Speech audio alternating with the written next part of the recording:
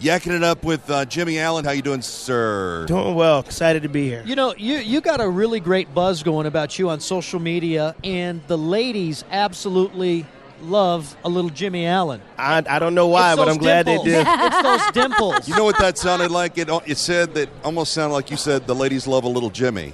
Well, a little Jimmie Allen. Yeah, right? Obviously, Jimmy, you're a guy who... Jimmy's loving this. You're a guy who works out quite a bit. Small shirts is a trick. It didn't do it for Chuck and I, trust me. It's not working for them. No. When Steve and I wear small shirts, it looks like Fat Bastard from Austin Powers wearing a camisole. That movie in so long. Yeah. Fat Bastard. We had Oscar Mayer actually asked to sponsor us. We thought it looked like a sausage. I seen an Oscar Mayer truck in Nashville once, like the big old the hot dog. The Wienermobile. Thing was huge. Yeah. Biggest wiener I've ever seen. So why do you think it is that people dig you so much? I honestly don't know. What I really try to do is not be afraid to be vulnerable in certain areas, because I feel like you got to get out of your comfort zone. Yeah, I feel like there's going to be a bunch of people that don't like my music. But if there's something they can connect to with, whether it was my relationship with my grandmother, my relationship with my family, my story, maybe they can, identify with something else, and that might lead them back to the music. So I just try to be an open book, cool. man.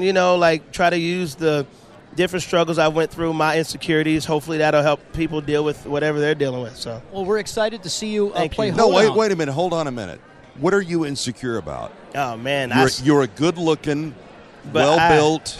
Now, got the voice of an angel. You say now? What? Man, I stuttered bad till I was like 17. No kidding. Took speech class. I was bad with numbers. My reading. Dyslexic, maybe. Yeah, my reading was horrible. How did you stop the stuttering?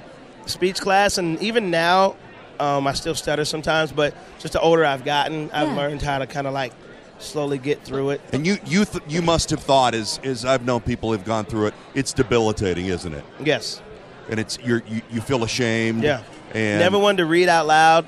Never talked to girls because I stuttered so bad. They just called me Stutter Stanley, and I was skinny too. I was 120 when I graduated high school. I was little. I'm 205 now, but I was 120. So I just had to work on my stuttering, hit the gym real hard. Do people back from that era in high school who knew you and knew you had some of these problems, do they reach out to you now? Oh, yeah. Yeah, they do. You're cool now, aren't you? Yeah. Jimmy, we've always supported you. We're going to see you at the Hoedown. We're excited about that. I'm looking forward to it. I'm playing with some of my friends. Will be there. I love them Lanco boys. They're love a good Brothers time, Osborne. It's going to be fun. So it'll be fun. It'll be good times. And my bass player is actually brothers with the drummer in Lanco. No kidding. Yeah. So one big family. Thanks for being real with us today. Man, thank you, man. I had a good time. Yes, sir.